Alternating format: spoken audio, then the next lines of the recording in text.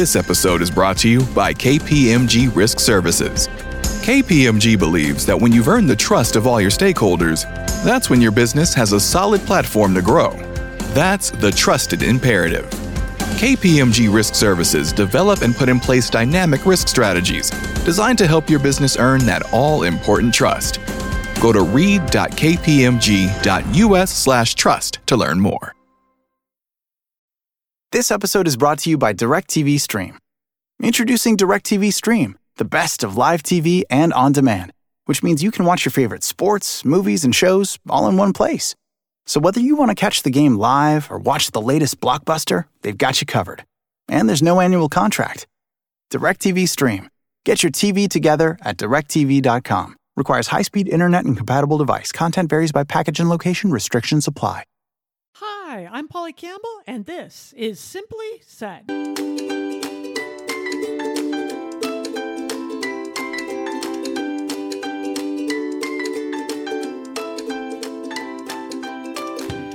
Hi there. This is Polly Campbell, and you're listening to Polly Campbell Simply Said, the podcast where we talk about how to live well, do good, and be happy. And a big part of doing that is dependent on the quality of our relationships, our friendships, our love relationships, our family relationships. They are complicated. Being in relationship with other people is a tough thing. And I've been thinking a lot about it lately because we just celebrated our 19th wedding anniversary. And every year I'm surprised. Not that our marriage has lasted, but that I got married in the first place. I didn't plan on it. That wasn't the deal. I was going to take off out of college, move to New York, and become this big fancy schmancy writer and do the whole thing. But instead, I met this guy, and he said he wanted to be married. But if I wasn't interested in marrying him, we needed to move on. And I didn't want to move on. So I had to get clear about a few things. It wasn't that I was against that kind of relationship. I just really didn't want to live with anyone else. I'd grown up in a house with two people who have been married for roughly 1 billion years, and it's been a happy marriage. They've set a great example. But I didn't want to live with anyone else. So I floated the idea, what if we get a duplex? And you live on one side, and I live on the other, and we run back and forth when we feel like it. He thought it was a joke. I was not joking, but nonetheless, we didn't do that. We got married, had a great wedding, a very meaningful day. And really, it's been a strong and healthy and fun and interesting marriage. And I'm grateful that he's in my life. But I'll tell you what, marriage has not always been easy for me. There are plenty of mornings when I wake up and roll over and see him sleeping there and think, what the heck? What are we doing here? Right? But there are a few things that we do, and I think we started doing this before we realized that it was important. There are a few things we do just about every day that has kept me close, has helped me to feel satisfied and connected and supported. And I hope the same is true for him. And I've studied and written a lot about relationships and what makes them successful and why they fail in my work as an author and a magazine writer. So I've gotten to interview some of the bigwig experts and connected to really good research and information. And as I learn things, I try to bring it into our own relationship. Sometimes it helps me, sometimes not, right? But that's how relationships go. And so I'm not coming off today as any kind of expert. I just have access to some of this information. And it's worked for us, especially to get through some difficult times. And I think, marriage is easier for some people. Relationships are easier than some people. Friendships, they're not an easy thing for me. They're complicated. I value them. I treasure them. I feel very deeply when I'm in a friendship or when I love you. But it's difficult for me. So I've worked really hard to be more patient and to learn and find my center point in my relationships. And today we're going to talk over some of the things I use, some of the things we use in our marriages, and also my friendships, because I thought that they might help you too. Perhaps you'll have a different take and some other tips that could help all of us. So feel free to reach out. You can find me on Facebook on Polly Campbell author, or Twitter at PL Campbell, and also my website, pollycampbell.com. You can reach me there. So after today's show, if you listen to any of these things and give it a go, let me know how they work, or if you have another thought. I'm open to that too. We can be in community about this stuff, because the one thing that's essential to all of our lives is relationships. The quality of our relationships really impact the quality of our lives. They help us build resilience. They help us be healthier mentally, right? When we are in strong relationship, when we're connected to others, friends and loved ones, and business partners and love partners, life partners, then we are less likely to feel depressed, more likely to feel satisfied and live a life that we feel is meaningful. And that contributes to our overall physical health and well-being, and our mental health and well-being. So that's what we're talking about. We need relationships. We want them. We are better with them. But how we are in them says a lot about whether they last or not, right? In our marriage, I think it's been a good one, but it hasn't always been easy for me. The one thing that we've done, and I'm grateful for, is that we have some power balance. Now, this, to be honest, surprised me, because I tend to be very assertive. I know that'll come as a great surprise. I tend to be very assertive in our relationship. And I think sometimes that looks like a power imbalance. But when I talk to my husband about this, he feels like he has equal power, that he has a say and he has equal influence in our relationship. And that balance of power contributes to a happier, more satisfying relationships, according to Robert Corner at the Institute of Psychology at Martin Luther University, and Astrid Schutz from University of Bamberg. They have looked at this and found that when couples each feel like they have influence, when their preferences are appreciated and supported, they tend to be the happiest couples. When both partners feel like they have a high sense of personal power in the relationship, they are happier. So that's interesting to me. If you feel like you have influence and you're listened to and you can assert your preferences in some method of decision-making power or whatever that is, then even if the power skills are unbalanced in other ways, and they are in my house, like I pretty much run the household. Now I talk to him, I consult with him, I get his opinion, but ultimately I'm here most of the time. I'm the scheduler, I'm the organizer, so that's pretty much my deal. But if we are going to buy a new car, or we're going to take some time off for a vacation or whatever it is, he often has a stronger opinion in those areas. And I respect that because he's more knowledgeable in some of those things. So when both people feel like they can assert their preferences, even if the power skills are imbalanced, everybody feels good, right? It all comes down to how we perceive our own power in the relationship. And that determines how happy we feel in the marriage, in the friendship, and whatever. Both people feel greater satisfaction in the relationship when both partners feel like they have a say over the things that are most important to them. So I guess that's a good place to start. Do you know what's important to your friend or your partner, the people you're living with? Do you know what matters to them? And do they have a say over those things? Do you let them influence you? It feels good when I'm able to influence my partner a little bit. It feels like he values what I have to say.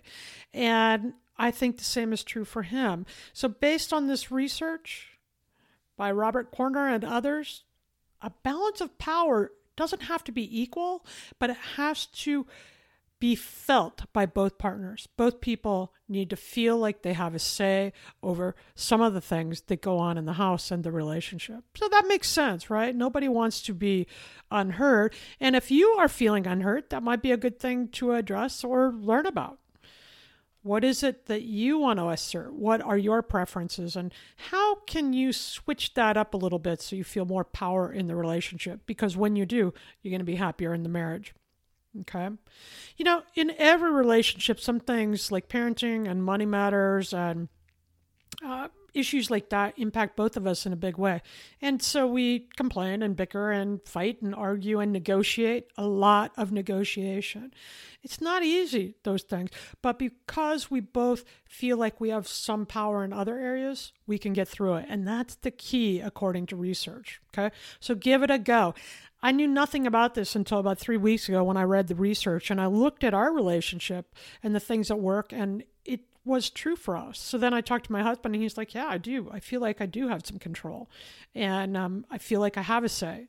And, I don't care how the house is decorated, but I do care what kind of car I drive. So it was an interesting discussion. And all of these things can be a way for you to start talking with your partner or loved one or friend, right? The people that you care about.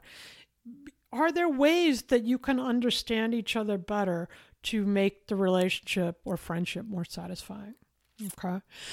Another thing that we do all the time, and this is huge for me, this is often why I keep coming back on the days when everything is falling apart and I'm angry or hurt or tired, when things are not working out, because we bring all that home, right? I can have a bad day at work and then it just makes me irritable and impatient at home. Not his fault, but it's the way it goes when you're in close contact with somebody. This is the thing that keeps bringing me back. Appreciation and courtesy. Be polite. I am amazed at how many times we forget this in our life, all around, right? We always say please and thank you. I tend to make dinner most often because I can get everything done at the same time without being charred. So that's a perk, right? And when we sit down to eat, he always says thank you for making dinner, or this really tastes good. Thank you for doing that. I can't remember a night when he doesn't say it. And he thanks me for the other things I do. And guess what? I do that for him too. We apologize when we need to. We show up when we say we are going to show up. And this isn't a marriage thing. This is a life thing. This is how to connect in a healthy, meaningful, respectful way with anyone in the world. Right? It's a way of demonstrating respect. Manners are a people thing. Appreciation and courtesy definitely make my marriage better, but they make my life better too. Because what it shows when you look at somebody and you say thank you, it shows, hey, you over there, I see you and I appreciate the effort you went to make my life better or to make my day easier. Right? I just had a conversation like this with a administrator, a receptionist at a medical office. I'm scheduling an appointment and there's been some confusion around that and all these things. And she went above and beyond to make it work for me. And I had a moment on that phone call where I said, I truly appreciate the effort you went to make this happen. And it was just a 5-minute meeting we were having, right? And it stopped her, and she thanked me for appreciating that. It made her day better. And it made my life easier, right? Because when we reach out with this kind of respect and appreciation and courtesy, then everything else gets easier. People are more likely to help you and cooperate with you and make things work. And I feel better about myself. So I think sometimes we become really familiar in these relationships that we have all the time with our best friends and our parents or our kids or our spouses, partners at work and at home. And we need to back it up. Appreciation and courtesy in the relationships that matter to you and those that are just momentary, the people you pass as you go through life, like the checkers at the grocery store or the bankers. It makes a difference. Another part of this, aside from being polite and saying our please and thank yous and everything else around here, we don't pass each other without checking in. When he comes home at night, we take a minute to sit together and acknowledge each other. When we are out in public, we leave together. We stay close. Do we do this right all the time? No. I mean, we bicker, we fight, I come unhinged sometimes. As I said, these things are not always easy for me. it's not always easy for me to be in a relationship where I actually see people every day of my freaking life. But I'm grateful for it. And I want him to know that. Another thing that we do around this, and we got this out of therapy. I've been straight up that I love therapy. I go when I need, I go when I'm curious. I want to learn about myself. I want to learn about how to go through this life. And I'm curious about all that. So one of the sessions I was in, they talked just about a gentle exercise at the end of each day. Just sit down, and while you're sitting there watching TV or doing whatever else, just take a quiet minute. Pause the TV or turn down the phone, turn it over, and share what you appreciate about each other. I appreciate that you made dinner tonight. I appreciate that you folded the laundry. I appreciate that you went to work and helped earn money for our family. I appreciate your sense of humor. Whatever it is, sometimes it's really basic stuff. I appreciate that you made my coffee this morning. Although that's not basic, that's pretty much also essential to living in a happy life, right? Good coffee is essential to life. But taking a moment to notice the goodness that other person is bringing into your world. This works with friends. This works with parents. We all need to feel that. We all need to know the value we're bringing. And when somebody you care about takes a minute to tell you that they appreciate you, it's life-changing. We, years ago, were going through some ups and downs, and we did this appreciation exercise every night after dinner. We just got quiet for about 3 minutes, and we each said 5 things we appreciated about each other. And it was so interesting and surprising and satisfying because he shared things I thought he wasn't even noticing, the little things I did. And it made me feel so appreciated and validated. And he shared the same. So try it. Good manners in your relationships, and share those moments of appreciation with the people you care about. It's good for everybody. In fact, that's our Simply Start segment today. Take a minute and think of somebody you care about and reach out with a moment of appreciation. Give them a call or a text and say, I appreciate that, or I appreciate you for blah, or I appreciate that you have a good sense of humor, some quality that you appreciate. And if you're living with the person, sit down with them. It can feel very vulnerable in the beginning, but simply start today, not expecting anything in return, but just sharing 3 or 5 things that you appreciate about that person you're living with. And in turn, they might turn around and do it to you, but just sharing that is good for the relationship. Simply start today by sharing your appreciation. All right. Here's another thing that we do. I didn't even know that this was a smart thing to do. I just did it out of pure need to survive in a relationship with another person. And that is parallel play. Now, when you're raising a little kid, they talk about this because kids hit these stages in their life where they want to be together, but they don't want to play together, right? This is when they'll be in the same room, but one will be building with the blocks and the other one will be, playing with a ball, or they'll be on the playground, not playing together, but all in that same environment.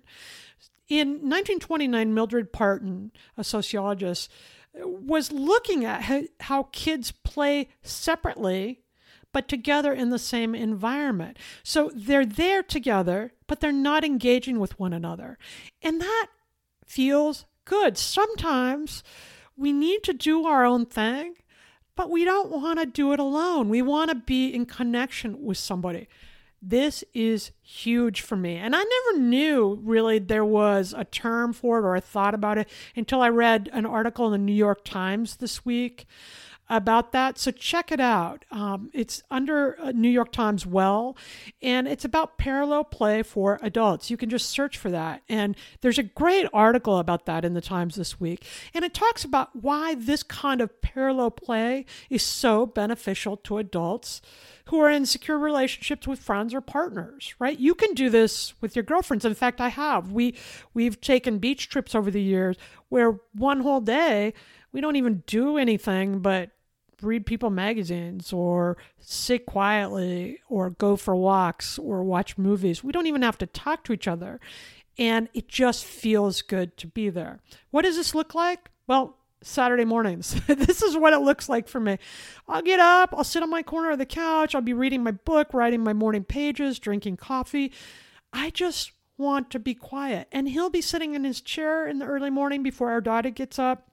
He'll be sitting in the chair to my left and he'll be listening to a podcast or tinkering around with the things that are important to him. And we'll just be like that.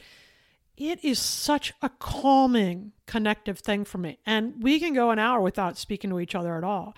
And it's just soothing to have him there, to know that I can hang out with him without needing to offer anything or communicate anything. Now, every once in a while, he'll get up and he'll pour me another coffee, or he'll mention something he's listening to on the podcast, and we'll talk about that for a few minutes, or we'll interrupt to talk about where we need to get our daughter for the day or how we're dealing with an issue that came up. But this isn't heavy discussion. This isn't problem-solving time. This isn't working through the garbage time. This is just being together separately. He likes this time too, but it's essential for me. It's become an essential coping moment for me personally and in our marriage because I need more quiet time than he. I need my own space.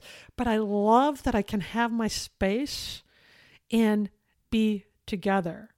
You know, one of the reasons I didn't want to get married was that I feared the loss of this kind of quiet time.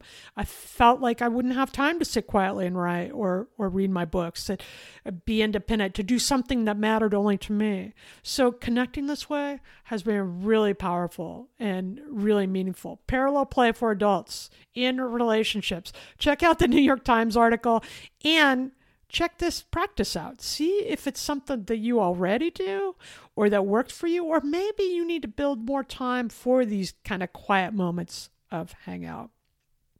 All right. And finally, something that I am always working on. My husband is much, much better at this aspect than I am, is the repair tactic. When things do fall apart, when there is an argument or tension, and people say things they regret or hurt is caused.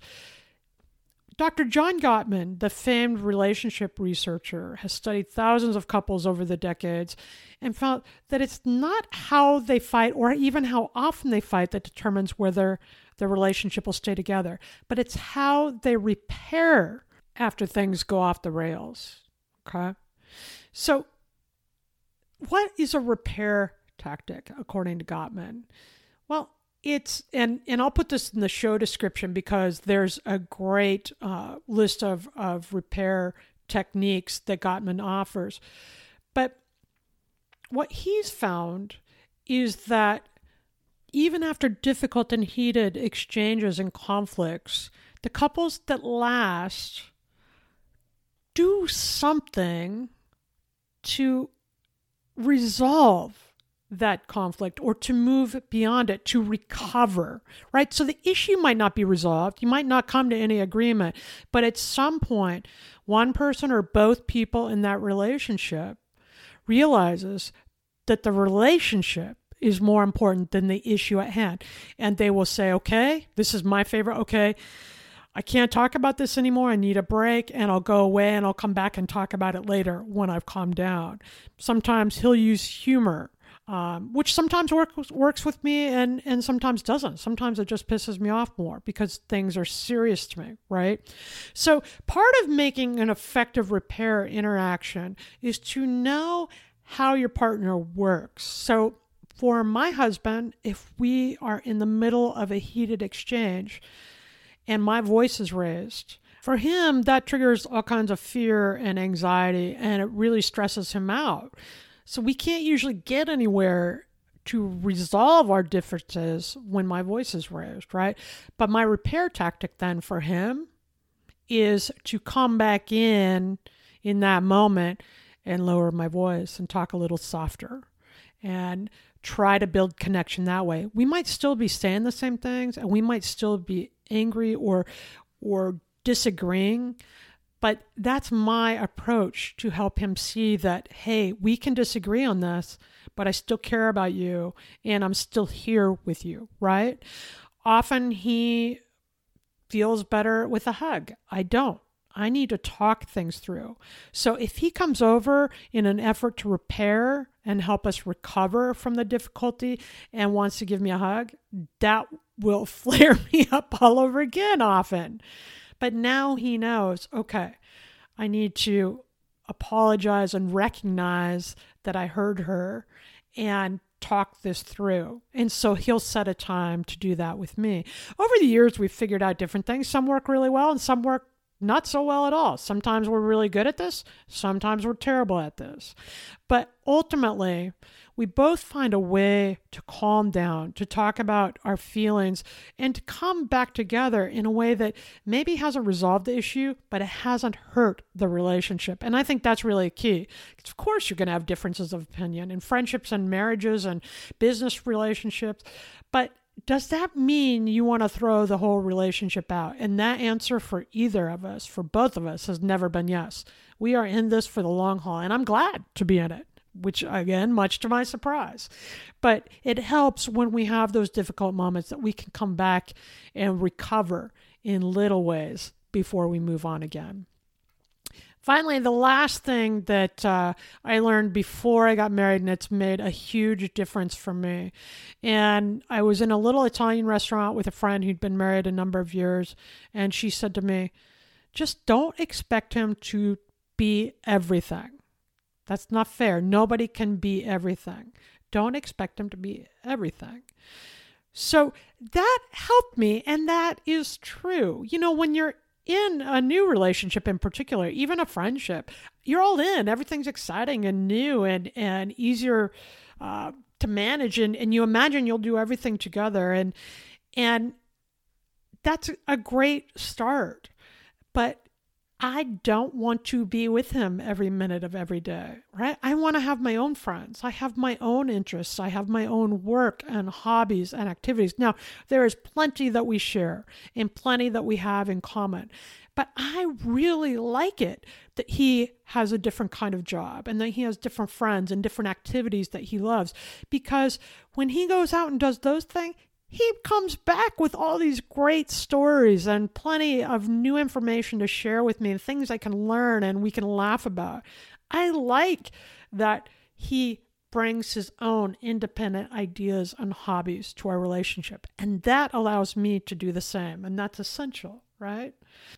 I don't count on him to make me happy. That is not his job. It's not his job to keep me entertained.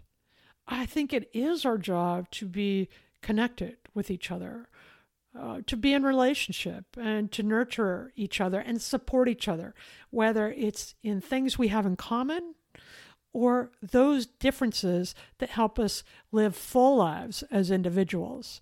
And because we're able to do that, and because he's able to do that and willing to do that for me, I think that's why I'm still here.